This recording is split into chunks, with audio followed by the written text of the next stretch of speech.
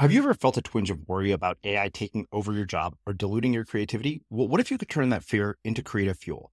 We've just published an amazing new ebook called The 4 Keys to Success in an AI World, and this is more than just a guide. It's a deep exploration into the human skills that AI can't touch, the skills that are essential for standing out and thriving, no matter how much technology evolves. We're talking about real differentiators here, like creativity, emotional intelligence, critical thinking, and much more. Inside, you'll find actionable insights and strategies to develop these skills, whether you're a creative person, a business person, or just simply someone who loves personal development. This isn't a story about tech taking over. It's a story of human creativity thriving alongside AI. Picture this, AI as your creative co-pilot, not just as a tool, but a collaborator that enhances your unique human skills. The 4 Keys ebook will show you exactly how to do that and view AI in a new way that empowers you instead of overshadows you. Transform your creative potential today. Head over to unmistakablecreative.com/4keys. Use the number 4, KEYS. That's unmistakablecreative.com/4keys and download your free copy. We want a rock to cling on to, right? Because life is challenging. Life is difficult. And we're raised on Hollywood movies and novels where if you have a really great idea and a great dream, you'll eventually work hard and overcome your obstacles and achieve that dream. And when you run into real life and you see that things are complicated and not everyone wins and life is difficult and sometimes there's a lot of loss in life, that doesn't fit that story. So if someone is out there with obvious credibility signifiers telling you that there's an A plus B plus C mechanism for achieving your dreams, and that person has done that, and that person looks like a superhero, we want to believe that. It feeds a lot of our insecurities and a lot of our fears. I'm Srini Rao, and this is the Unmistakable Creative Podcast, where you get a window into the stories and insights of the most innovative and creative minds who've started movements, built thriving businesses, written best-selling books, and created insanely interesting art. For more, check out our 500-episode archive at unmistakablecreative.com. Mike, welcome to the Unmistakable Creative. Thanks so much for taking the time to join us. A pleasure to be here. I've been a long-time listener. Yeah, so I always absolutely love it when, longtime listeners become guests, because to me, it's like the biggest compliment in the world that they've actually done something with what they've learned on the podcast and from all the other information they consumed. So you have a new book out called The Hype Handbook, which we will get into. But before that, as a longtime listener, you know that I don't want to start by talking about the book, but I want to start with what I think is a very relevant question to the book. And that is, what social group were you a part of in high school, and how did that end up impacting the choices that you've made throughout your life and your career? So even though I am 43 years old, which I guess makes me Generation X, I was sort of an odd duck in that I was kind of like half nerd, half punk rock kid. So like I was weirdly obsessed with doing well in school and getting into a good college. I don't know where that pressure came from, but I was that kid who sort of made himself a little bit sick trying to get A's. At the same time, all of my heroes were derelicts and scumbags because I loved really rebellious art. So I kind of had all of my friends from the honors classes, and then I had this other group of friends who were like, the kids who drew Dead Kennedy symbols on their sneakers. So I certainly was not a jock. I'm not a very good athlete, but I sort of fit between those two groups. So, I mean, over the course of your career, like how has each one of those groups influenced, who you've become, where you've ended up? It's funny. I think that intersection is exactly where I sit. On one hand, I'm still very ambitious and care about extrinsic motivations or extrinsic motivators. So I didn't sacrifice everything to become a novelist, even though I still love to write fiction. I have tried to really master business so that I can turn, my interests into money. At the same time, even the book that we're going to talk about, I've always looked at unconventional sources of both inspiration and education. that weren't sort of just, readily apparent. The people who were kind of the losers and the loners and the freaks. I always have been throughout my whole career curious about what they had to offer. So I think I use that combination every day. So there's something you say later on in the book, which really struck me. You said, when I was a freshman at the University of Pennsylvania, I went from being a highly driven Ivy League bound academic star of my high school class to a lost and lonely kind of guy.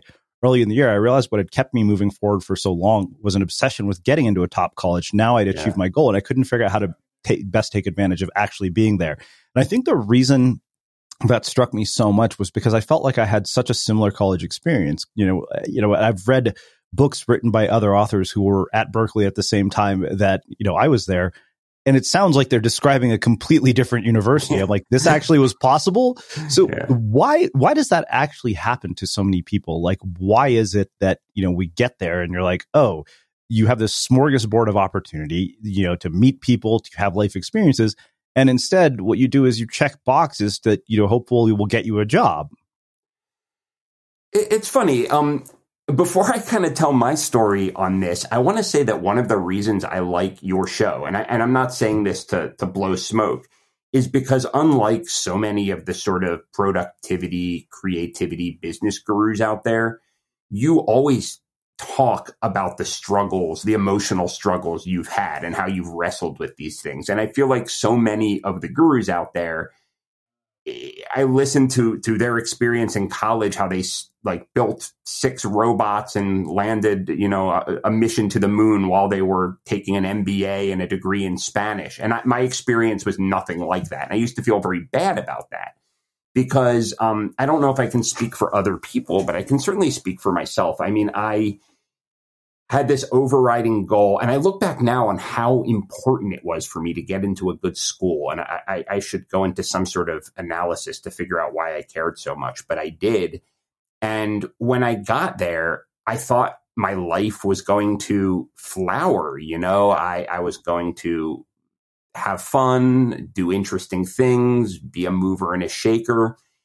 And I just sort of didn't find my groove. I didn't have that North Star. I was in the college and it was kind of like, okay, I know that I'd like to become a writer, but getting good grades in college doesn't really lead to that. I also know I'd like to be financially successful, but I don't want to go to Wharton, which is the business part of the school I went to.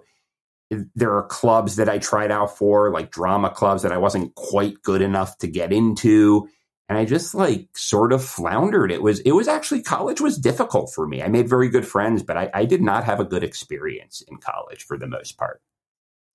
Yeah, it's kind of funny you say that. I can kind of relate because I always kind of wonder what it would be like if I went back to Berkeley now, armed with the knowledge that I've gained from all the books that I've read, movies that I've seen. My ongoing joke is that if I went back to college now, I would approach it like Van Wilder. I would basically join every club that I could because I'm like, this is like a breeding ground for social opportunity. Yeah. And I feel like I completely overlooked that. I mean, I remember one of the saddest things that happened to me in college. I was with my friends in our dorm on a Saturday night, and they're still friends of mine, but we were prank calling, amusing ourselves by prank calling the radio station and doing accents and weird things. I don't know. Yeah. And and we thought it was so funny. And then at a certain point, the DJ goes, "We have a show. What's your excuse for being inside prank calling us on a Saturday night?" And it was like the perfect comeback, but I was depressed for a week.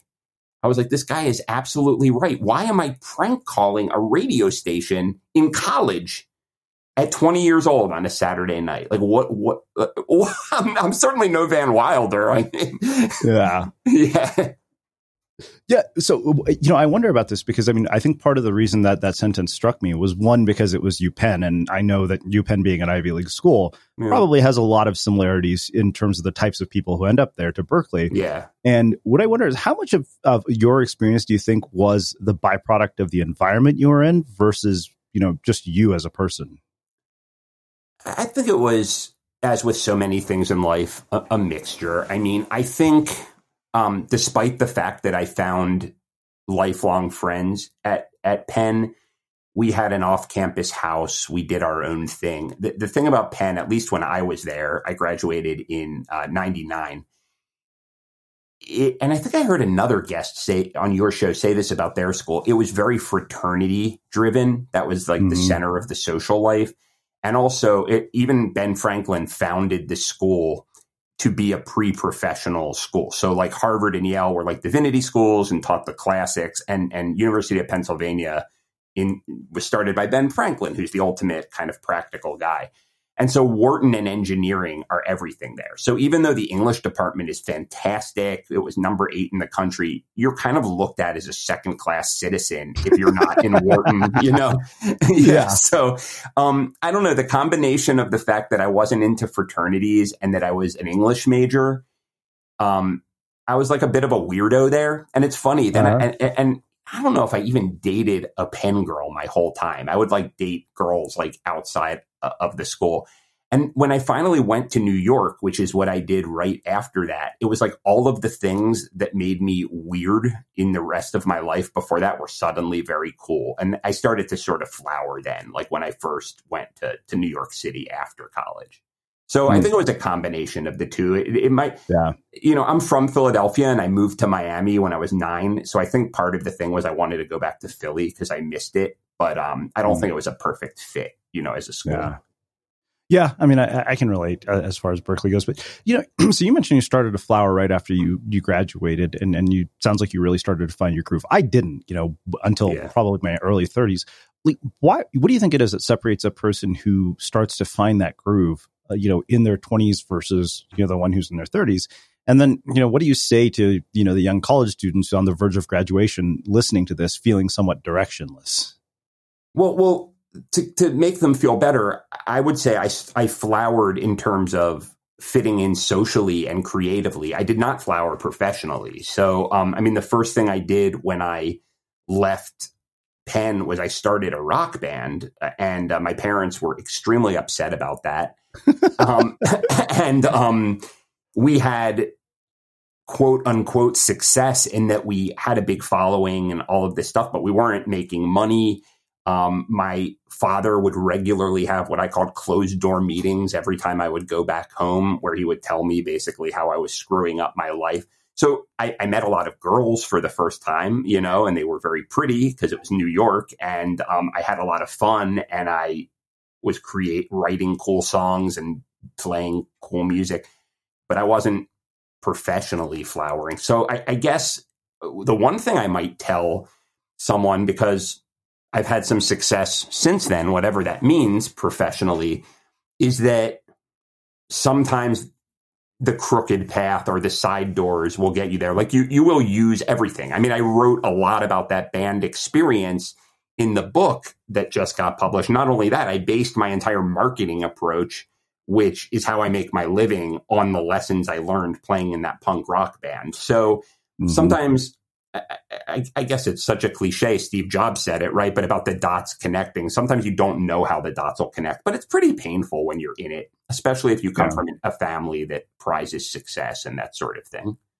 Yeah, I kind of gathered that you did just based on the UPenn thing, because I think that's pretty common in Indian culture, right? Like we're very big on resume values, not eulogy values per se. Yeah. Well, let's do this.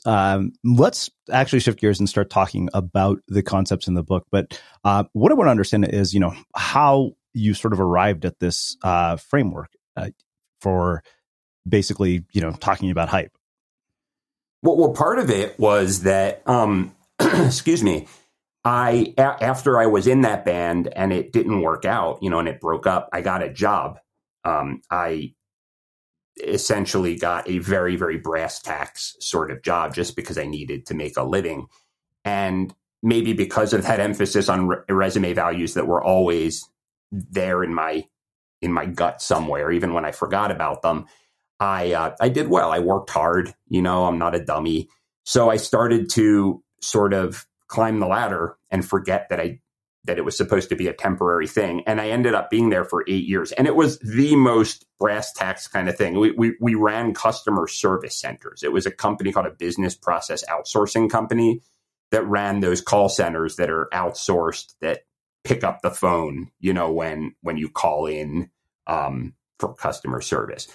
And I learned a lot. I mean, in the first 3 years, I became an adult. I became a business person. I started to make a real living.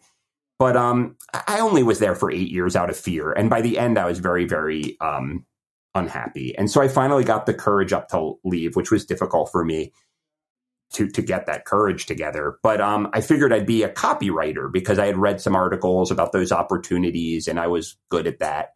I was kind of the go-to guy at my job for that kind of stuff. And I figured because I was good at writing, I would just get writing jobs. And I didn't. I had about a year's worth of savings. I burnt through it. I was on the verge of a lot of financial trouble. And so what really happened was I thought back to that second half of me, that sort of mischievous punk rock half. And I've always been interested in weird stuff like cults and propaganda. I don't know why. It was just an interest of mine. You and me both. Yeah. So I just figured, I got nothing to lose. Why don't I try this kind of unconventional approach? We used to say when we were with the band, let's hype this up. We didn't say let's market it, right? So it's like, what if I think in terms of hyping stuff up instead of marketing it? And long story medium, it worked. I mean, I started to do well with the writing business, and then it turned into a business. The reason I came up with the book, though, was it was funny. In my interest in propaganda and all of this stuff, I read all of these strange books. So I was reading this book called The Crowd by Gustave Le Bon, which is this 1895 book of crowd psychology, trying to understand the Paris Commune. And I was watching one of the first Trump debates, and everyone thought he was a joke, and he was saying all of his Trump stuff. And I was reading the book at the same time, and I saw these connections, and I was like, this guy's going to win. So it just became, at that point, I just got fascinated that there's this universal set of principles that gets large numbers of people to almost act without knowing what's happening to them. And it just took off. It just started to foment from there. Introducing Wondersuite from Bluehost.com. Website creation is hard, but now with Bluehost, you can answer a few simple questions about your business and get a unique WordPress website or store right away. From there, you can customize your design, colors, and content. And Bluehost automatically helps you get found in search engines like Google and Bing. From step-by-step guidance to suggested plugins, Bluehost makes WordPress wonderful for everyone. Go to bluehost.com/wondersuite. Hey, Dave. Yeah, Randy. Since we founded Bombas, we've always said our socks, underwear, and T-shirts are super soft. Any new ideas? Maybe sublimely soft. Or disgustingly cozy. Wait, what? I got it. Bombas. Absurdly comfortable essentials for yourself and for those facing homelessness. Because one purchased equals one donated. Wow, did we just write an ad? Yes. Bombas. Big comfort for everyone. Go to bombas.com/ACAST and use code ACAST for 20% off your first purchase. A lot can happen in the next 3 years. Like a chatbot may be your new best friend. But what won't change? Needing health insurance. United Healthcare Tri-Term Medical Plans are available for these changing times. Underwritten by Golden Rule Insurance Company, they offer budget-friendly, flexible coverage for people who are in between jobs or missed open enrollment. The plans last nearly 3 years in some states, with access to a nationwide network of doctors and hospitals. So for whatever tomorrow brings, United Healthcare Tri-Term Medical Plans may be for you. Learn more at uh1.com. As a person with a very deep voice, I'm hired all the time for advertising campaigns. But a deep voice doesn't sell B2B, and advertising on the wrong platform doesn't sell B2B either. That's why if you're a B2B marketer, you should use LinkedIn ads. LinkedIn has the targeting capabilities to help you reach the world's largest professional audience. That's right, over 70 million decision makers all in one place. All the big wigs, then medium wigs, also small wigs who are on the path to becoming big wigs. Okay, that's enough about wigs. LinkedIn ads allows you to focus on getting your B2B message to the right people. So, does that mean you should use ads on LinkedIn instead of hiring me, the man with the deepest voice in the world? Yes. Yes, it does. Get started today and see why LinkedIn is the place to be to be. We'll even give you a $100 credit on your next campaign. Go to linkedin.com/results to claim your credit. That's linkedin.com/results. Terms and conditions apply. Imagine the softest sheets you've ever felt. Now, imagine them getting even softer over time. I'm here to tell you about Boll & Branch sheets. In a recent customer survey, 96% replied that Boll & Branch sheets get softer with every wash. They're made from the rarest organic cotton and designed to get softer over time. Try their sheets with a 30-night guarantee, plus 15% off your first order with code BUTTERY. So head to BOLLandbranch.com today. Exclusions apply. See site for details. Let's talk about aging. It's inevitable, right? But what if I told you there's a new way to age, led by Solgar Cellular Nutrition? They believe, and I do too, that you can transform the way you age cell by cell with the power of cellular nutrition. As we age, our cellular function declines. Your regular multivitamins and minerals might not be enough to combat these age-related declines, and that's where Solgar Cellular Nutrition comes in. It's formulated with targeted cellular nutrients that work with your body's natural processes deep inside your cells to help you fight cellular decline and promote cell health across 3 benefit areas. It supports cell energy, repair, and vitality, muscle strength, and even glutathione production to help protect cells. So let's own our healthy aging narrative. Visit cellularnutrition.solgar.com to learn more. Again, that's cellularnutrition.solgar.com to learn more. Solgar Cellular Nutrition. We go cell deep. These statements have not been evaluated by the Food and Drug Administration. This product is not intended to diagnose, treat, cure, or prevent any disease. Yeah.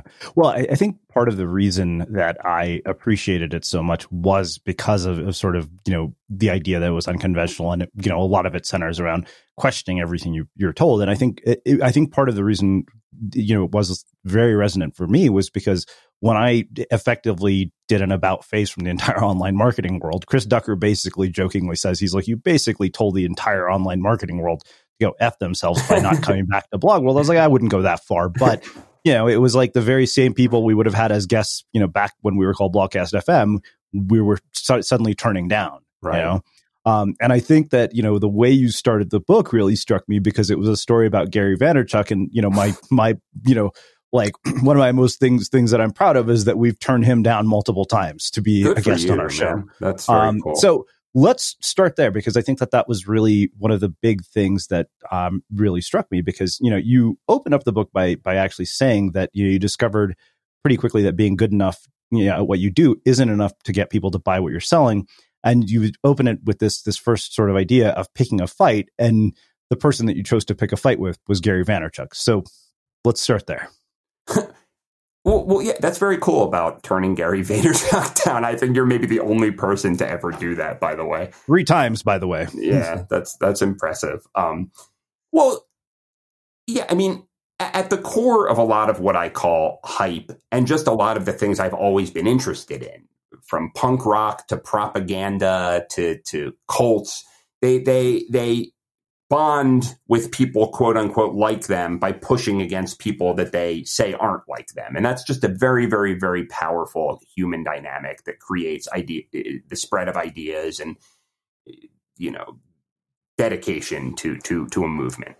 And I just always intuitively understood that, but I wasn't doing it. At the same time, I was honestly watching Gary Vaynerchuk very closely because you kind of can't avoid him. And also in my world, which was digital copywriting, he's everywhere. And I would just constantly hear him saying, hustle, hustle, hustle, hustle. You need to work. He would literally tell young people to tweet from the toilet. And then I would think to myself, this guy started a digital agency. He used to have a wine selling company, which seemed like a good company. But I would ask around and I would say, what campaigns has this agency worked on besides promoting Gary Vaynerchuk? And no one could tell me one. There might be one out there, but no one could tell me. Like Ogilvy and Mather, Crispin Porter Bogowski, you can find out what great campaigns they've worked on. So I started to say, why is this guy constantly telling young people to work around the clock and screaming at them to do it? And it hit me that maybe he's helping Gary Vaynerchuk more than he's helping these young people, and that this is happening just because it ties them to him, which is true. If you tell people to work on your behalf relentlessly, they will bond to you. That's a cult tactic. So I wrote an article in Inc. Called Why Gary Vaynerchuk is Flat Out Wrong. And I basically said respectfully that even though I think he's a good and talented business person, the advice he's giving people to throw brute force hours into tweeting all day long is not a very good strategy if you're trying to build something great and not just selling stuff. And he saw this and he flipped out. And I was no one at this time. I mean, I just happened to have a column in Inc. that I got through a friend and applied. And he recorded a video calling me out by name and chewing me out and getting very agitated. And then all his fans chewed me out. And it was like the start of my career. I mean, I got all these followers and people started to pay me money. And so that was like a real lesson, you know? Yeah. Well, I think that, there's a lot of nuance here, and I think it's a lesson in context, right? And this is something I've been writing a lot about, is that so often people tend to overlook context when it comes to the advice they get, particularly from people who are influential. Because I know that you actually dissected the background of the wine store and, mentioned the revenue. And it was like, okay, this isn't viable for most of the people he's giving this advice to. And then you also have this private interest problem. Like when, somebody like Gary or anybody else says, oh, everybody needs to be on this latest app. I'm like, yeah, of course they do. If that guy is an investor in it, he has every incentive to tell you that. Right. So why do you think people, are so blind to context? Like, why do they ignore it?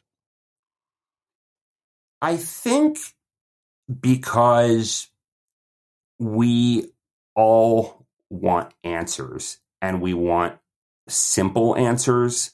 Or a better way to say it is we want a rock to cling on to, right? Because life is challenging. Life is difficult. The idea, and we're raised on Hollywood movies and novels where if you have, let's just talk about entrepreneurs. If you have a really great idea and a great dream, you'll eventually work hard and overcome your obstacles and achieve that dream. And when you run into real life and you see that things are complicated and not everyone wins and life is difficult and sometimes there's a lot of loss in life, that doesn't fit that story. So if someone is out there with obvious credibility signifiers telling you that there's an A plus B plus C mechanism for achieving your dreams, and that person has done that, and that person looks like a superhero, we want to believe that. It feeds a lot of our insecurities and a lot of our fears. And context is complex. I mean, look at, I don't want to get political and I won't get into specifics, but look at the political situation. What wins? The simple, bromides that people are throwing out there, or the complex policy procedure, the policy programs? It's always the simple sort of non-contextual stuff that wins the day. Yeah. Well, I mean, it's funny because, we teach a group of creatives in Unmistakable Prime.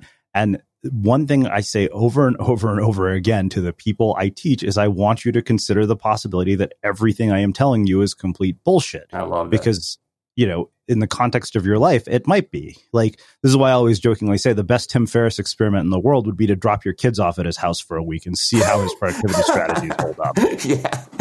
Yeah.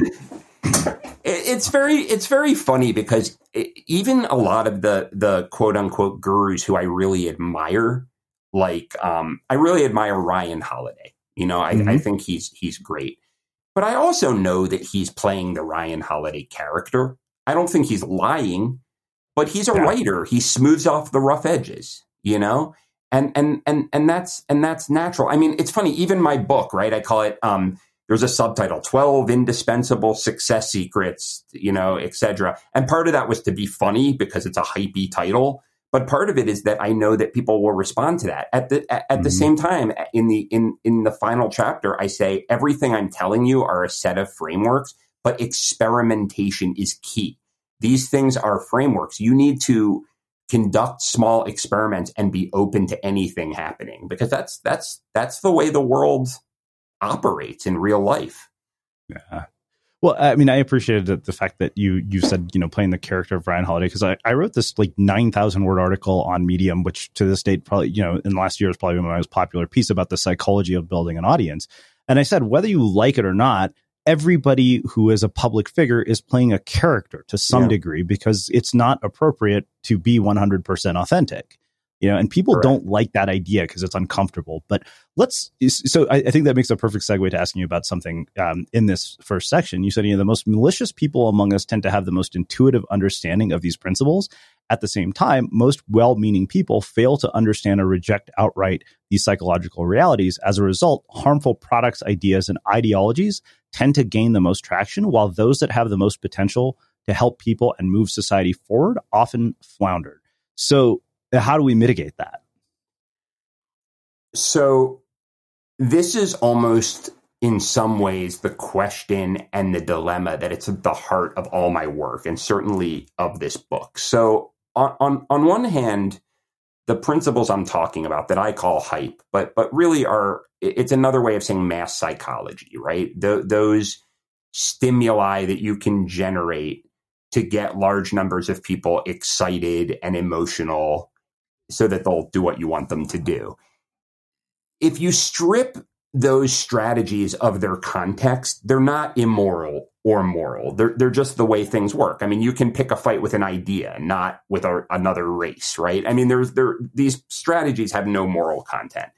And that's obvious from the fact that even though it's a smaller number, a lot of extremely good people have used these strategies. I always use Martin Luther King because he's as close to a saint as we have in this country, and as he should be, but he was a fantastic hype artist and mass manipulator. People don't want to hear that, but he wouldn't have done those peaceful protests if the media weren't there, right? So first, it's important to understand why the quote unquote bad people are on average better at this. And so there's this cognitive scientist named Kathleen Taylor who studies brainwashing on a very nuanced level. And she presents this research that people with antisocial personality disorder, so that's that basket of psychological personality disorders that include psychopathy and extreme narcissism, sociopathy, when they're put into a stressful situation, their heart rate doesn't go up as much as other people. So as a result, they're able to just see the world as a chessboard and act accordingly. Whereas the rest of us allow our emotions to get into the way. So a lot of times we think that these tactics are bad. It's not that. It's that the bad people are able to act more deliberately. So what I advise is get as close to that state as you can without losing the good parts of yourself. And the way you do that is through emotional regulation. Things like exercise, meditation, martial arts, green tea, whatever that thing is that allows you to therapy, whatever allows you to regulate your emotions, that is really how more people can get in touch with these strategies and tactics. Because usually it's our emotions that get in the way of us being able to execute, even if we know what to do. It's funny that you say that, because I know that you wrote about the seduction community, and I was a member of the seduction community. And when you're describing what you just did in terms of personality traits, I'm like, that's all the people who led these workshops. And all of the enrollees, all of the followers tend to be people who let their emotions get in the way too much, right? Yeah. Well, I mean, that's what it is, right? It's you talk about selling, take the most vulnerable group of people, promise them, the thing they want most, a bunch of guys who want to just get laid or meet, the love of their life. It's like, oh, these guys have a solution? Yeah, I'm all in. I mean, I spent 5 years on that. It was insane. So we'll come back to that. I'm curious. Yeah, I'm very curious. This is me interviewing you for a minute, because I wasn't actually in that community, but I was kind of shy with girls when I was young. And then I just sort of by trial and error learned what was a little bit more attractive. And usually it came down to confidence and being playful and being, but it seems to me that people who are naturally good at courting and dating don't become seduction coaches. It's the people who were bad at it who had to reverse engineer it. But am I wrong? I mean, that would be my assumption. No, you're absolutely right. And the weird thing I think about that community that was so ironic is that Neil Strauss writes about this in his game. He said, for as much as these guys were good at getting laid, most of them couldn't keep a woman in their life. Right. And the thing is, what I realized, I did one of their boot camps back in the day, and I remember the guy who dropped me off the airport. It's like, what did you think? And I told him, I said, you know what? I've just spent 3 days with you. And I don't know a fucking thing about you as a person. I barely even know your actual name. So I think you guys have a lot of problems here. That's my kind of immediate, sort of assessment. I mean, the brainwashing is it's really powerful. I mean, Neil writes about this in the book where he talks about this concept of fractionation, right? Like you leave and then you come back and you get deeper in. And I mean, it took my friends probably 3 to 4 years before we finally were able to just get out of all of it together completely. So it was kind of culty the way you're describing it. It wasn't just it's absolutely everything about it is everything about it basically used principles of cult psychology, which we'll talk about that because this is also something I'm incredibly fascinated by. Yeah. So we'll come back to that because I know you kind of get into that later in the book. So when you talk about this idea of picking a fight, you say there's nothing more effective for getting people to rally around a leader than the existence of a common enemy. While this doesn't mean you should go around calling people to commit acts of violence or cruelty, you will need to publicly take a bold stand about what you're against, in addition to talking about what you're for. And I think that the reason that struck me was because people are terrified to do that. Yeah. They're so scared. Like Justine Musk once told me, she said, if you have a bold and compelling point of view, it's going to piss people off. And I can tell you firsthand, like we've had guests who have made listeners so angry. Like we had, a guy named David Wood, who was a coach of some sort. And he started out the show talking about infidelity. One woman wrote me and basically said, I'm unsubscribing from the show. Your show is misogynistic and disrespectful, woman. How dare you put somebody like this on? And I said, look, we don't filter our guests. Right. What's ironic is that on the flip side of that, another woman hired that guy to be her coach. Same guest, 2 different interpretations. So, I mean, why is it that people are so scared to do this, and how do they overcome that? It's funny. There's a Kurt Vonnegut quote that I'll probably get wrong. He says, he's talking about writing, but he says, if you open a window and try to make love to the world, you'll catch a cold. So, I mean, I think we all want to be liked, and we're afraid of getting in trouble. And sometimes there are repercussions. I mean, if you work in a corporate office and you take a bold stand, so many people's jobs are dependent on maintaining the status quo and not taking risks, despite all of their talk about disruption, that you'll be in jeopardy. And I think we're just programmed for all of the social, evolutionary, biological reasons that I know you talk about on your show and that your guests have, to want to be liked, to be accepted by the tribe, to not make people angry. I think we're terrified that we're going to get a bad grade. We start a business and we make people angry. Well, they could have bought from me. But the thing is, if you look at all of the people who are really successful, they all have people who dislike their point of view. I mean, Gary Vaynerchuk is a great example. I don't think it's a secret that I dislike his point of view very much. I think he actually is harmful to a lot of his acolytes, not on purpose, but I don't think he helps them. But he's a very, very, very rich man with very, very, very dedicated followers. And I know a lot of very middle of the road marketers and consultants who are struggling to get by. No one even knows who they are. So how do you get around it? I don't know. I feel like that's everyone's personal battle to fight. It depends if I'm just hoping that I've made a compelling enough case and that other thinkers are making a compelling enough case about how important this is to stand for something, and that you can just get past your hangups. Just like I can't tell you how to have the courage to walk up to a woman in a bar. You can read the books all day long, but if you don't walk up to someone, you'll probably not have a date. Yeah. Well, let's talk about this whole idea of creating a secret society. You said that what hype artists know is that secret cabals of powerful people who are helping each other out in the shadows really do exist. It was how Edward Bernays got America to eat bacon, how Andy Warhol got people to accept soup Kansas art, and how Dr. Oz gets people to accept strawberries as teeth whitener, which I didn't know, by the way. Yeah. And no matter where you come from, how much money you have, or who you know when you start out, it's a method available to you. So how does this actually work? Like, let's just take, for example, I want to create a secret society for my listeners. What would that look like?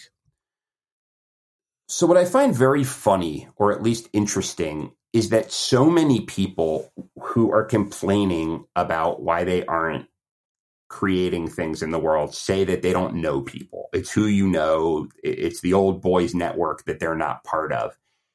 And if you start thinking of powerful people that you want to get to know as human beings first, and start using some of the wonderful technologies, not to just tweet around the clock, but to connect with these human beings, it's amazing how doable it is to become friends with interesting, important people who all have each other's back. So an example, and it's a lot easier to do now because, like, for example, before I had met you, Srini, you were kind of a celebrity in my world because in my, right, and that's weird, right? But there's this niche of podcasters and of creativity thinkers in this very corner of the internet, and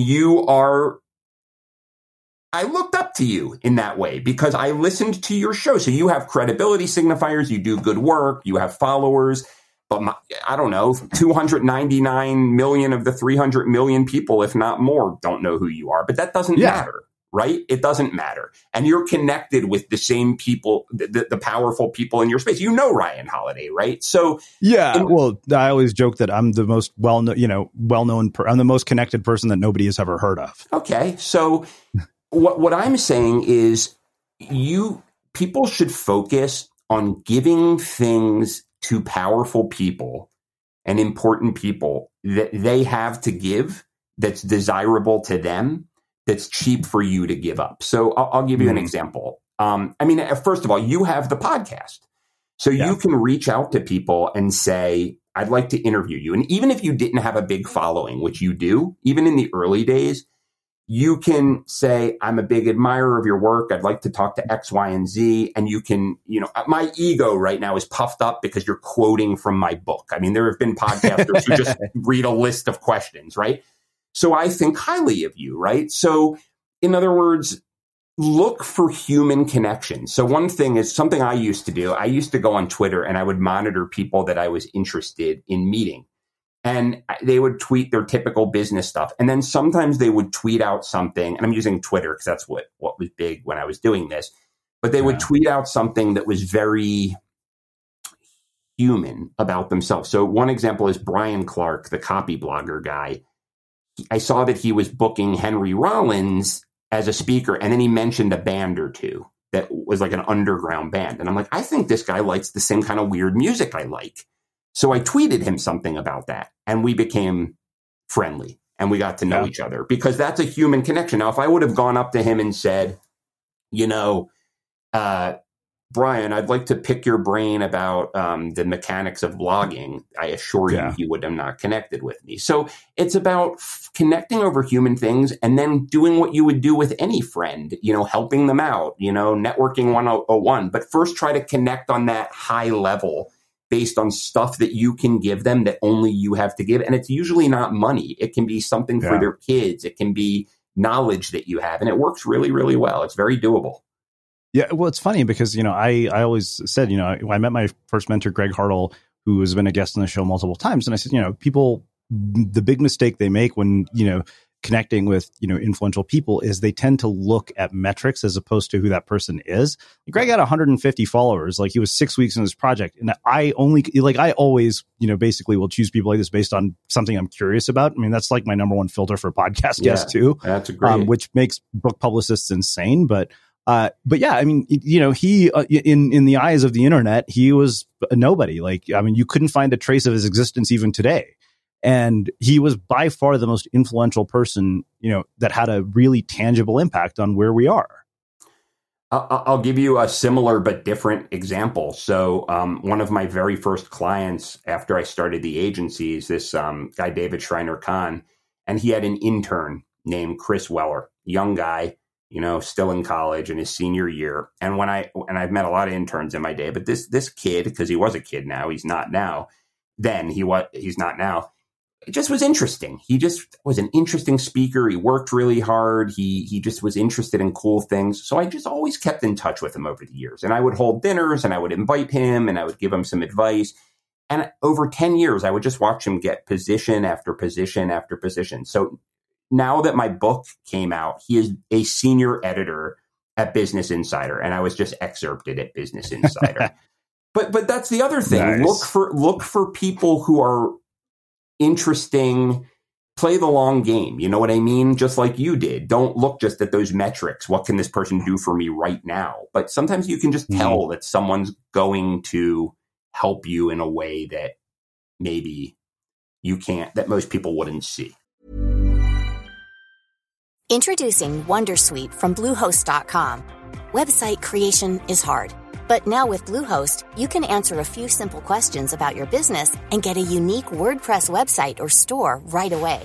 From there, you can customize your design, colors, and content. And Bluehost automatically helps you get found in search engines like Google and Bing. From step-by-step guidance to suggested plugins, Bluehost makes WordPress wonderful for everyone. Go to bluehost.com/wondersuite.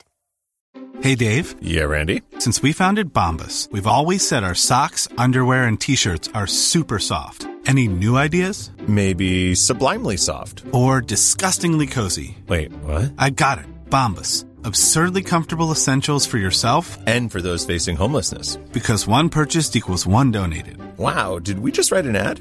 Yes. Bombas. Big comfort for everyone. Go to bombas.com/ACAST and use code ACAST for 20% off your first purchase. Normally, being a little extra might be a bit much, but not when it comes to healthcare. That's why United Healthcare's Health Protector Guard fixed indemnity insurance plans, underwritten by Golden Rule Insurance Company, supplement your primary plan so you manage out-of-pocket costs. Learn more at UH1.com. Finding your perfect home was hard, but thanks to Burrow, furnishing it has never been easier.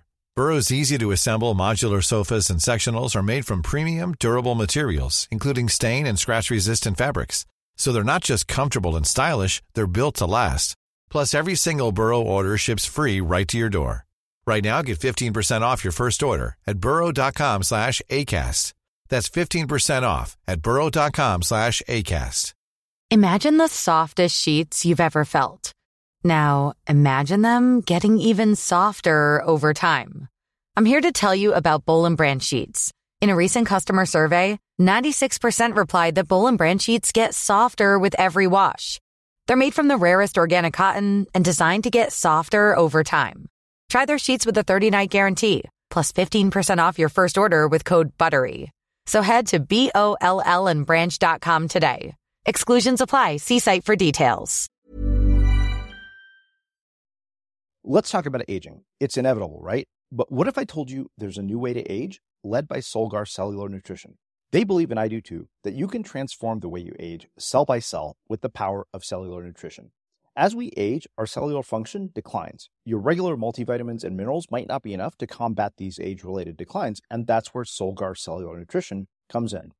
It's formulated with targeted cellular nutrients that work with your body's natural processes deep inside your cells to help you fight cellular decline and promote cell health across 3 benefit areas.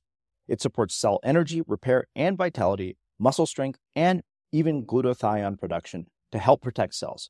So let's own our healthy aging narrative. Visit cellularnutrition.solgar.com to learn more.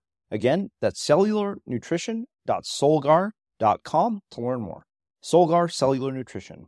We go cell deep. These statements have not been evaluated by the Food and Drug Administration. This product is not intended to diagnose, treat, cure, or prevent any disease. Well, let's talk about packaging. You say that master hype artists understand that focusing on these sorts of details betrays a lack of understanding of the propaganda and the power of packaging. And you say when you're deciding on your own packaging, consider what gap of meaning or emotion or identity you can help with what you produce. Then create a name, an image, and a message that people can latch onto and use to make themselves feel as if they're part of something vital and monumental. If you can do that, people will follow you anywhere you want to take them. And I think that, why that struck me was in particular because that really, in a lot of ways, was the story of our rebrand from being a show about blogging to one about, creativity, because it was interesting. We would look at the iTunes reviews and people would say, this show is about a lot more than blogging, but, I'm not sharing it with my, friends because they're not interested in starting blogs, so they won't listen to it. Right. So, can you expand on this whole idea of packaging and where do people get it wrong? Yeah, so I think where people get it wrong is they say to themselves, my website doesn't look very good, so I'm going to get a designed website. I need a better logo. I need better PowerPoint slides, or maybe in their clothing, they say, I'm going to an important meeting, so I'll wear a suit, or a little more subtly, I'm going to an important tech conference, so I'll wear clean sneakers and an expensive hoodie, right? So it's external surfaces. And while that's important, packaging can make you blend into the crowd as much as it can make you stand out and be noticed. If we've talked about music a lot because I'm obviously interested in it, but also because I think genres like rock and roll and hip hop aren't really music. They're as much theater and entertainment and business as they are music. And the reason clothing, I mean, if you see jazz guys or reggae artists, I mean, I saw the Scotalites, these old reggae people, they were wearing like mesh caps and like whatever they woke up in, you know, but rock bands and pop bands and hip hop bands, their clothing says something about them and they wear it all the time. So when Bono is in his techno experimental phase, he wore his wraparound sunglasses everywhere he went. And so what you want to do is think about, what are you trying to say in the world, and weave it through everything you do. So the best place to start with this, I think, is not your strengths.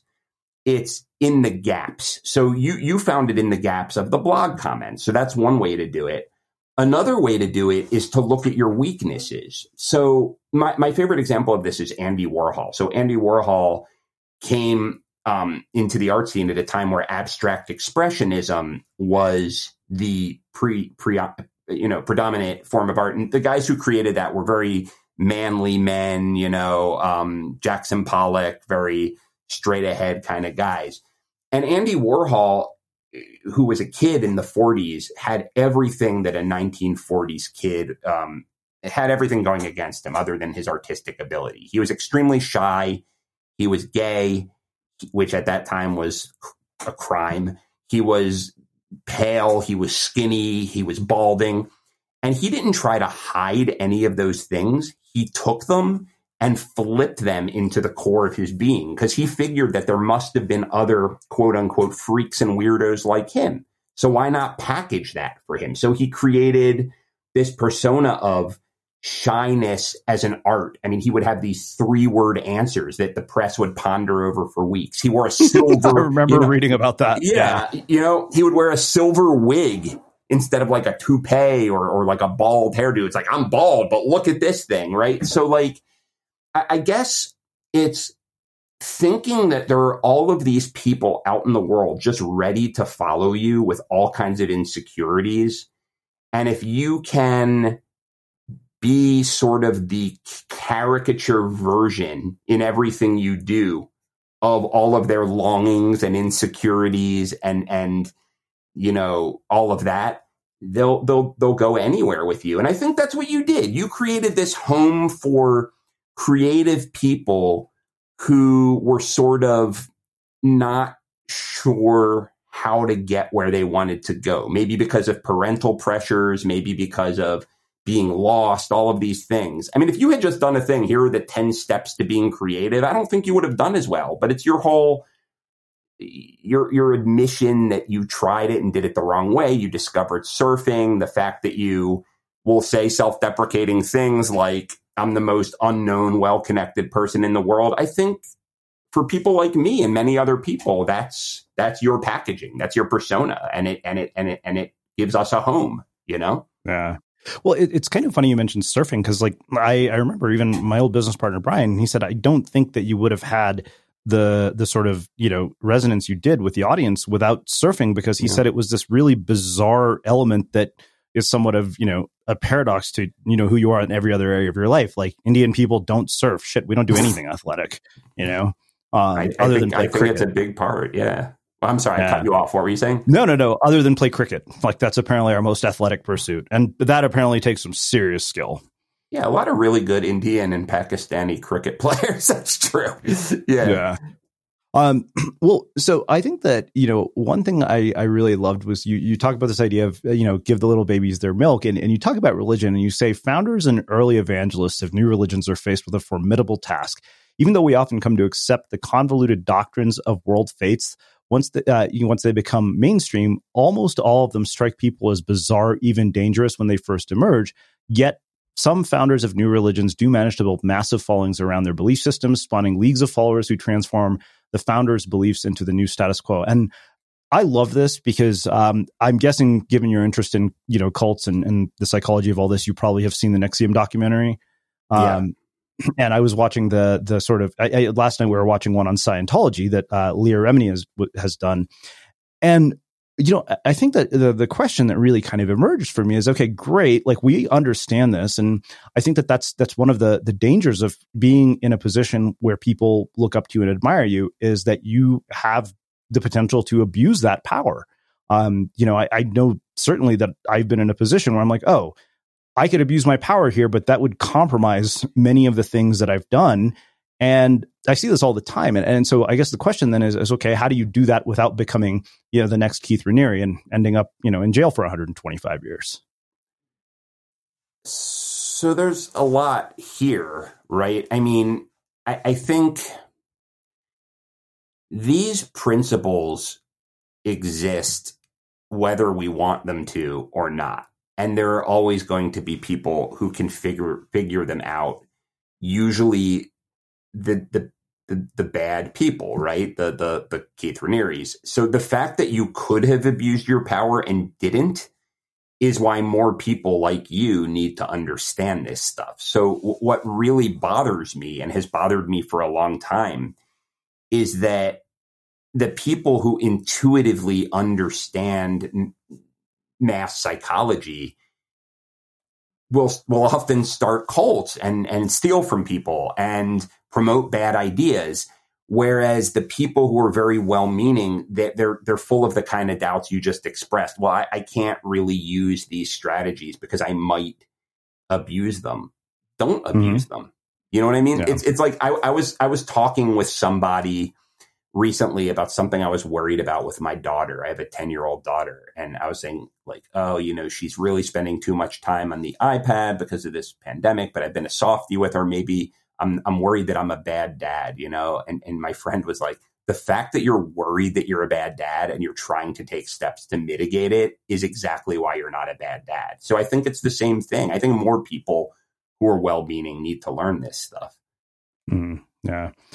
So yeah, I think it's so fascinating. So I wonder when you look at this, specifically talking about this example, and you think about things like Landmark Forum, Tony Robbins, all these people. I mean, they're effectively employing mass persuasion tactics to get people to do things. Like I remember I went to Stephen Kotler's flow seminar, and one of the things he said is that it's something really dangerous. And I remember, I think I wrote an article about this. You might have commented on it, about why we should never make major life decisions after peak experiences. Oh yeah, I think I did. You look at what happens in a seminar room, and what happens is, these people basically put you in a state of flow. And then at the end of that, because you're in a state of flow, there's an upsell. And Kotler actually says the worst thing you can do when you're in flow is to make financial decisions. And yet so many people do. So, how do you resolve that sort of paradox? Because I don't think Tony Robbins has bad intentions per se, but I can tell you just from seeing, things like Landmark, where, I know a lot of people, I know because I've done Landmark, and, the information is phenomenal. The organization is a shit show, but there are a lot of people who their whole life becomes Landmark. And then they, Landmark says, oh, the only reason all the good things that have happened in your life are happening is because of us.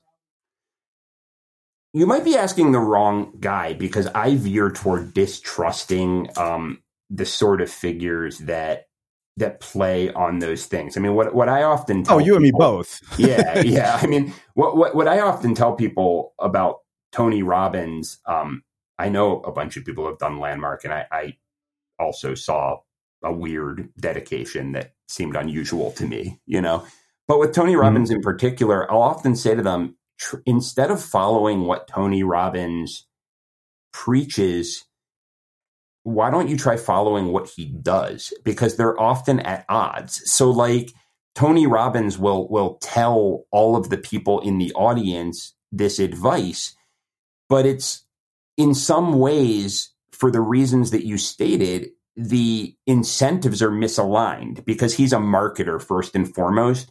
So the way he presents his advice is not just meant to give you the best possible advice. It's meant to get you in that flow state so that you buy more of his stuff. Otherwise, every person in that arena would be a millionaire, and most of them are not. Most of them are far from it, and most of them fall right back into a state of whatever misery they were in and then pay for Tony Robbins again.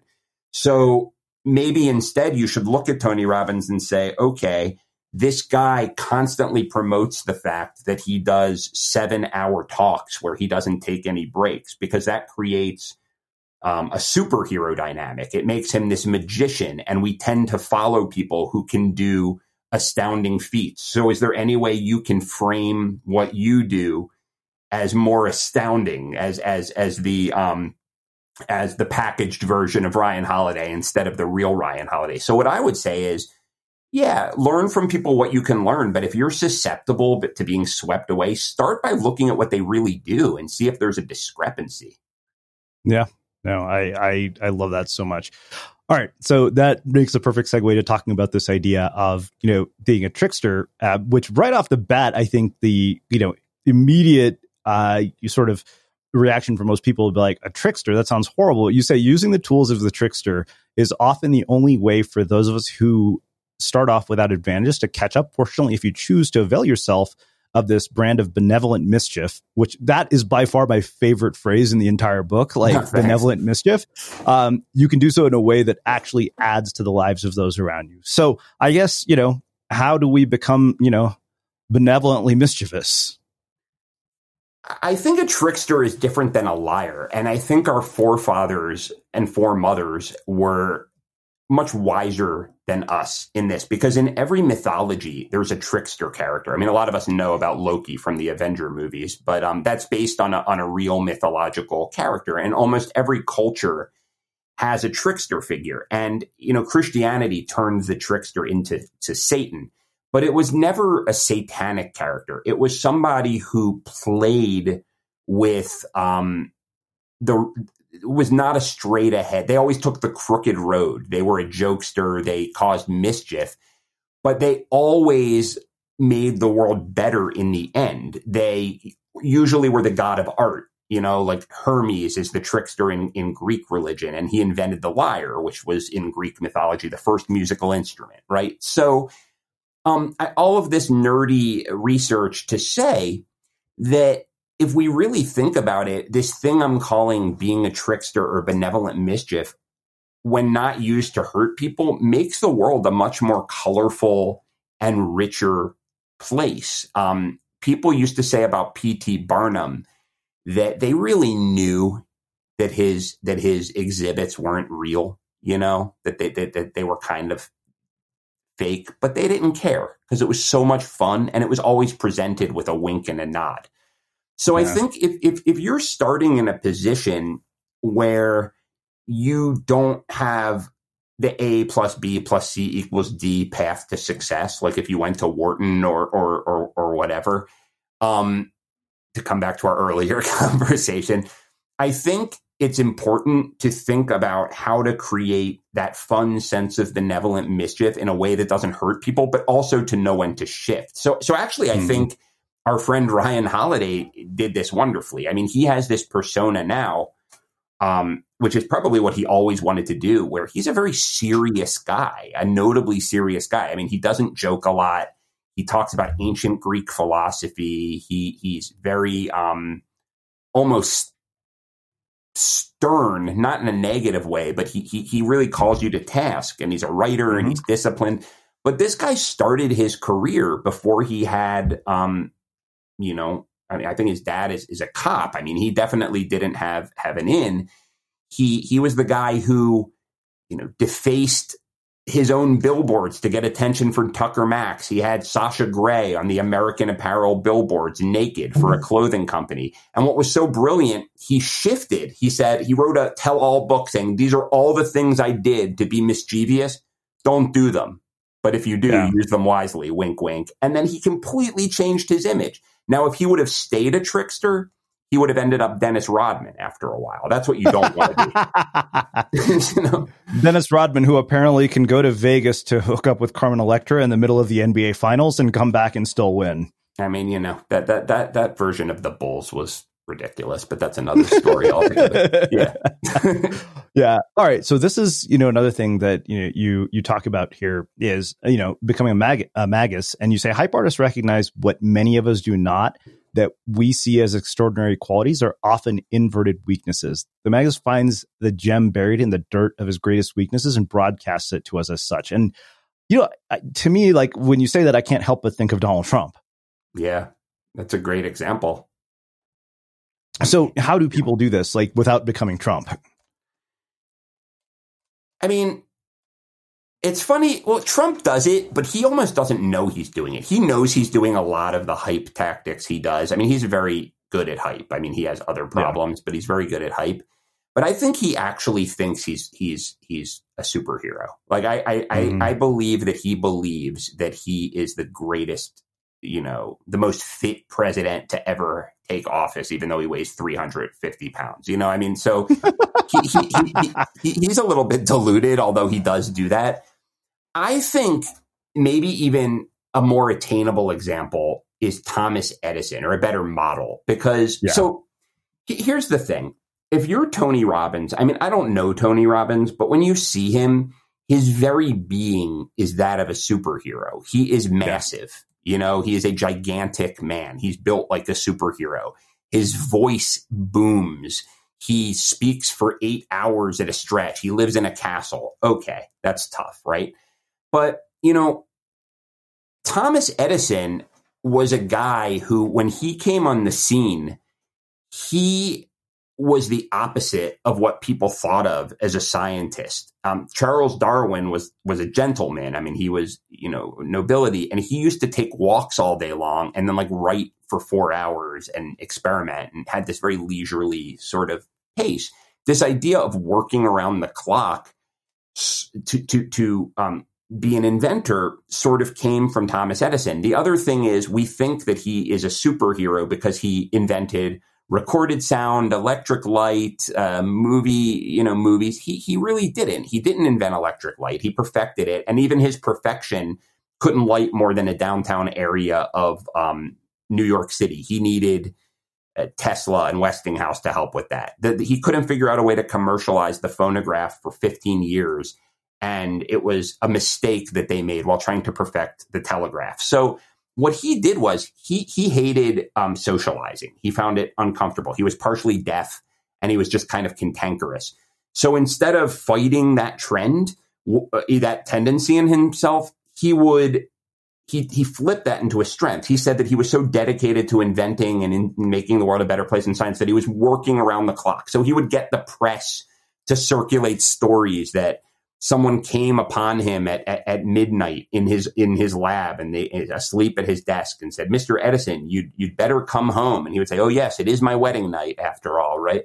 So what I would say is, people look up to extraordinary characters, but no one is an extraordinary character, and everyone is an extraordinary character. So the idea is, don't lie about who you are, but look at your life as faders. Take those things that people always compliment you about and dial up the attention on them, dial down the other stuff. And if you can't do that, or at the same time, make a list, write down all of the things you're insecure about, and then think about, how can I flip that into a perceived strength? And it's a lot more doable than you might think. Wow. So we kind of already alluded to the next sort of idea of finding a void and filling it, kind of, unintentionally. That's where we started. But I think the next piece that I loved was the whole idea of making it scientific. And there are two things that really struck me here. You said, the real world, especially when it comes to human behavior, is messy, and this is uncomfortable for many people. Formulas, laws, and unchanging principles allow people to feel they have a bulwark against this chaos, and they will pay a lot for this feeling. And then you take the example of Simon Sinek, which I'd never really thought of, him in this way, but it was just such a brilliant analysis that I was like, holy crap. You said that, what makes his approach especially sophisticated is his use of pre-existing scientific vocabulary to add glitter to what might otherwise be a common sense and hence conundrum concepts. In this regard, he comes from a proud tradition. So, explain this to us in more detail, because I that to me was just mind blowing. I was like, wow, that's so true. Well, something I found really interesting about Simon Sinek that I didn't know until I started doing research. was his background. I mean, I always just assumed because of the way he talks and always talks about dopamine and norepinephrine and whatever, and that he wears spectacles and he has that kind of half British accent. I just always assumed he was like a social scientist or something like that. Yeah. And his only working experience that I know of, that I can find, professional experience before becoming Simon Sinek, the author of Start With Why and multi-million-dollar speaker, is advertising. I mean, he worked at big advertising agencies. He is 100% a professional marketer. So he's not a scientist. He's not a neurologist. He's not a cognitive behavioral guy. And he's giving a lot of advice about how people should live their lives, which might be great advice. I don't know, But what he does is, so Start With Why. Is that really that bold of a statement? I mean, it's encouraging. It's great. I think it's fantastic.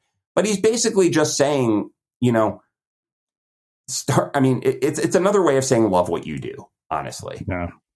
But the way he talks about it, he talks about the release of various brain chemicals when you start this way. And he uses this, they call it in consulting, eye candy and ear candy.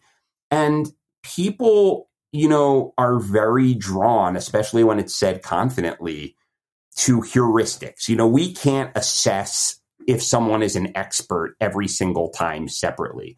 So when someone speaks very confidently using high-flown language that's still understandable, we just assume that they're an expert. And so it's funny. If you have an idea that's truly, truly new, that can scare people. And in that case, you should introduce it very slowly. If you have an idea that's not new, that's really a lot like everybody else's, the best, but is useful and helpful, the best way to draw attention to that and drive emotion to it, and hence sales, is to be theatrical and to use scientific jargon. So it's almost counterintuitive. You want to take the opposite approach depending on where you are on that spectrum. So the first person that comes to mind when you mention that is Dave Asprey. See, I'm not as familiar. I know the name, but I'm not as familiar. Yeah, so he does the whole bulletproof thing, and I remember, somebody who I did a seminar with said, the thing is that you can't use a sample size of one and call it science, but that's precisely what he's done, and he's done it really well. Yeah, I mean, that's a great example. Yeah. Okay, so the last piece of this, you talk about sort of, there's two final pieces, right? Prayer and symbols, which I think that the thing that struck me out of the prayer and symbols thing was when you said, you talked about Timothy Leary, and you said, what makes turn on, tune in, drop out especially effective is that it works on multiple levels. It certainly has all the hypnotic hallmarks of repetition, alliteration, and rhythm our brains readily respond to. At the same time, it provides marching orders to its audience. And I think that you see that, sort of if you look at Mel Robbins and her whole, whatever the thing is, the 5-second rule. I mean, when I saw that, I was like, I started recognizing it everywhere. It is so effective. Now, this is something that Trump does really well. I remember in the original debates, he was up there against Hillary Clinton, and she would be like, go to hillary.gov, I'm with her, this and that. And he just will constantly repeat, make America great again. Like there'll be some crisis or the latest scandal, and he'll say, tweet out in capital letters, make America great again. And the idea is that language, it can mean anything to anybody. It's make America great again. So if you think America was great when Black people, were in subservient roles, it can mean that. If you think America was great when factories were here and not in China, it can mean that. It can mean anything. And it's punchy, it's short, and he just repeats it and repeats it and repeats it. And we're wired to respond to that because that's how we learn language. Babies, think about what a baby needs to do. A baby needs to listen to a bunch of random noises made with a hole in your face. And within 1.5 to 3 years, turn that into a complex understanding. So your brain is running these statistics. So we're very attracted to things that on a biological level that make language parsable. And repetition is one of them. Rhyming. That's why we have rhymes. That's why we have alliteration. It makes the pattern recognition happen quicker, and it lasts forever. So just never underestimate the power of simplicity and of linguistic devices and of repetition. You just burn things into people's brain that way. Yeah. So I think you talked about embracing theater and drama, and I think that what I loved here was the 37 signals example about contrarian viewpoints, but I feel like that's what we've been talking about the entire time. And so in the interest of time, I want to talk about something that you say, in this idea of setting a rock down to cling to. And the funny thing is, because I'm writing this new self-published book that basically is questioning, almost everything that comes out of the world of personal development and why I think a lot of it is misguided. But we'll be reading there that. are two things you say here, and you say that, these books promise implicitly and sometimes explicitly, if you want to understand everything there is to know about gaining power, accumulating wealth, building relationships, becoming productive and efficient, there's no need to look anywhere other than between their pages. As such, their authors attain almost magical aura. I mean, part of the reason I kept that quote is I'm going to use it in my book, because I was like, I need that quote in my book. But, I love that. So let's talk about that. So why do people buy into that aura? I mean, I think it segues perfectly into the concept. So this may be one of the things that gets you hate mail, so forgive me. But I'm not a very religious person. I mean, I was raised Jewish. I guess I still think of myself as Jewish because it's a culture as well as a religion. But I've always struggled believing in religion. And I remember thinking about Christianity, and I never understood when I was young why people believed it. It to me seemed really out there, far out. Like I couldn't wrap my head around why people felt that this was real. And then I remember just as I got older and had some, as we all do, some tragedy in my life and some things like that, and looked at other people who had much worse tragedy in their lives, it just occurred to me how comforting and awesome is it. And this is not a comment on whether Christianity is true or not. I don't know if it's true or not. That being said, the idea that your wife can leave you, your children can die, your parents can die, you can go bankrupt, but Jesus will always love you, no matter what. No matter what, you can become a heroin addict, and Jesus loves you as much as he loves the president, right? And that is a rock. That is this unchanging thing. And I just think having that is just so appealing to people. So to bring that to the book example, people will write these business books or self-development books, and they think that because they write a book, it's going to get them attention, right? And speaking gigs and coaching gigs and all this. So they write some book. I mean, in my world, in the business book world, it might be leadership strategies for the 21st century. And then they wonder why no one is paying attention. What the real gurus do, the really big personal development and business authors do, they create a Bible. Not a religious Bible, but it's basically the implicit idea is you can read this book and learn everything you want to know about everything. I mean, the 7 habits of highly effective people. It's learn these 7 habits and you will be a highly effective person. Full stop. That's all you need to know. Master these 7 things and you are effective at everything you'll do, or Atlas Shrugged. It's like a Bible for society. So like, even the 48 Laws of Power for people who love that book. I mean, these 48 laws will give you power.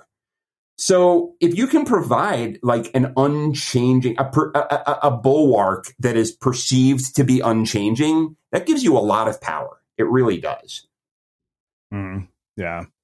Yeah, I love that. I mean, that was, one of my favorites, in the book. So, I want to basically come full circle talking sort of about, cult psychology, because, towards the end of the book, there are 2 things that you say. One is that, if there's one lesson you should take from this book, it's to stop paying so much attention to the advice hype artists give and start modeling what they actually do. And nowhere is this true, than on the subject of work. But then you actually, to bring us back to the whole seduction community thing. And it's funny, when I read this, it was like that it was like a light bulb went on off my head of, oh, wow, okay. I know, because I was one of these people who did exactly this. And, you say that, when these failed pickup artists had trouble understanding, is that the most successful seducers never try to get anyone to do what they want to do. Instead, they create an atmosphere that gives people a sense of excitement and comfort, which allows them to decide for themselves whether they want to embark on a new adventure and do this mastery over one's, do this mastery over one's emotional state is essential. And part of the reason I brought that example up is because I don't think that's just about pickup artists. Like, if you want to build an audience, that's highly relevant. Right. Now the piece you're speaking about is drawing people, making them feel like they made the decision themselves. Which piece is it? Yeah. It's funny because someone wrote me an email. It was sort of a fan email / critique, and the person was right. And I wish I could fix this in the book. You always see your mistakes, but what they said was they were, they were confused about. On one hand, I was saying that you should give people commands and tell them what to do, and they'll follow you. And on the other hand, I was saying that you should get people to make their own decisions.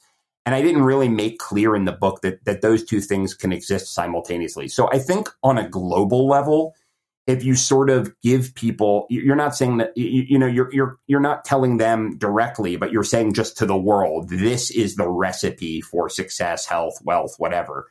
They'll follow that. But if you're sitting in a room with people or a group of people and you create the perception that you're trying to maneuver them into doing something they don't want to do, especially if it's for your own benefit, not for their benefit, they will react. I mean, there's a concept called psychological reactance that I actually had in the first draft of the book, but then Jonah Berger's new book came out, which is really good, but he had a whole chapter on it. So I took out the term. But it's this concept that we are just wired. If people try to push us to do something and we perceive that they're doing it for their own benefit, they will push back even if it's good for them. And so, I mean, I don't know what question I'm answering, but I think you got to know that. I mean, I used to think that if someone wasn't doing what I wanted to do, I had a hang up about this, that I should push harder because it meant I was weak otherwise. Mm-hmm. I don't know. It was the way I grew up or whatever, but you have to be strong. You got to push, you got to wheedle. But I realized that if you don't give people space to make their own decision and give them suggestions, if they're forced to do what you want them to do, they're going to sabotage you in the long run. Yeah, no. So, wow. You really have packed this with so many, insights. Like, I mean, we went longer than we normally ever would, just because I feel like there's so much here. So obviously, I'm going to finish my final question, which I know you've heard me ask 1,000 times. What do you think it is that makes somebody or something unmistakable?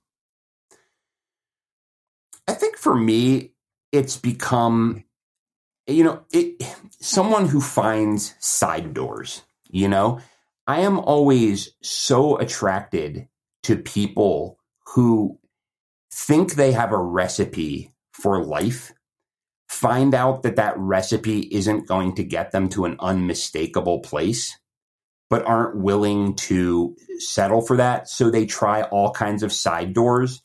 And that's what makes where they get to so unusual and weird. It's like someone was trying to become a novelist, but that didn't work out. So they tried every crazy side door and ended up inventing narrative video gaming. I mean, to use a random example, I always find those stories so amazing and those people so interesting that I think that those are the people I really find unmistakable. Amazing. Well, I can't thank you enough for taking the time to join us and share your stories and your insights with us. This has been one of my favorite conversations I've had this year. Well, thank you. Where can people find out more about you, your work, the book, and everything that you're up to? Yeah, well, the book is in these crazy pandemic times, I mean, probably for most people, the easiest thing is to go to Amazon.com or BarnesandNoble.com. I mean, if your bookstore carries it and you can get there, that's certainly an amazing thing to do. My work is in a couple of places. I mean, my company is called microfamemedia.com. That's a marketing agency. I call it a hype agency. MichaelFSchein.com. One of the most fun things, or the things I enjoy the most, is there's a site that it's just a landing page called hypereads.com. So I stole this idea from Ryan Holiday, but I twisted it through my punk rock lens. I mean, I was reading all of these strange, unusual, weird books of, not stoic philosophers, but cult leaders and rock managers and propaganda artists. So I make recommendations of those kind of books, and it's really become a community. We trade a lot of emails and have a lot of fun. So if you are interested in going deeper in these topics, that's a good way to do so. Amazing. Well, like I said, this has been absolutely fantastic. And for everybody listening, we will wrap the show with that. Thank you for listening to this episode of the Unmistakable Creative Podcast.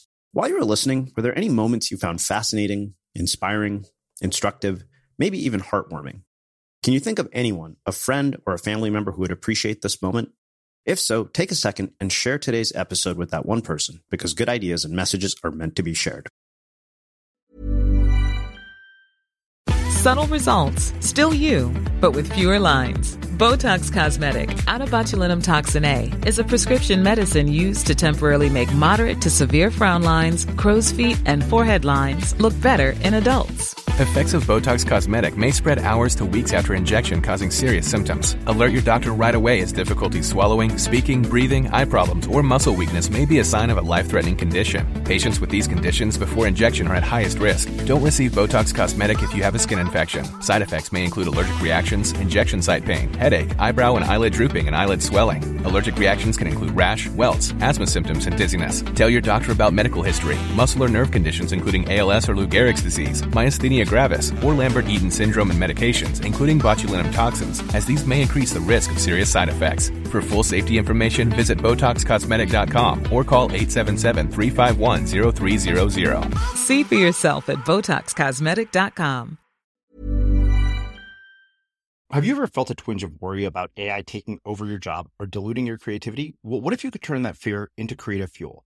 We've just published an amazing new ebook called The 4 Keys to Success in an AI World, and this is more than just a guide. It's a deep exploration into the human skills that AI can't touch, the skills that are essential for standing out and thriving, no matter how much technology evolved. We're talking about real differentiators here, like creativity, emotional intelligence, critical thinking, and much more. Inside, you'll find actionable insights and strategies to develop these skills, whether you're a creative person, a business person, or just simply someone who loves personal development. This isn't a story about tech taking over. It's a story of human creativity thriving alongside AI. Picture this, AI as your creative co-pilot, not just as a tool, but a collaborator that enhances your unique human skills. The 4 Keys ebook will show you exactly how to do that and view AI in a new way that empowers you instead of overshadows you. Transform your creative potential today.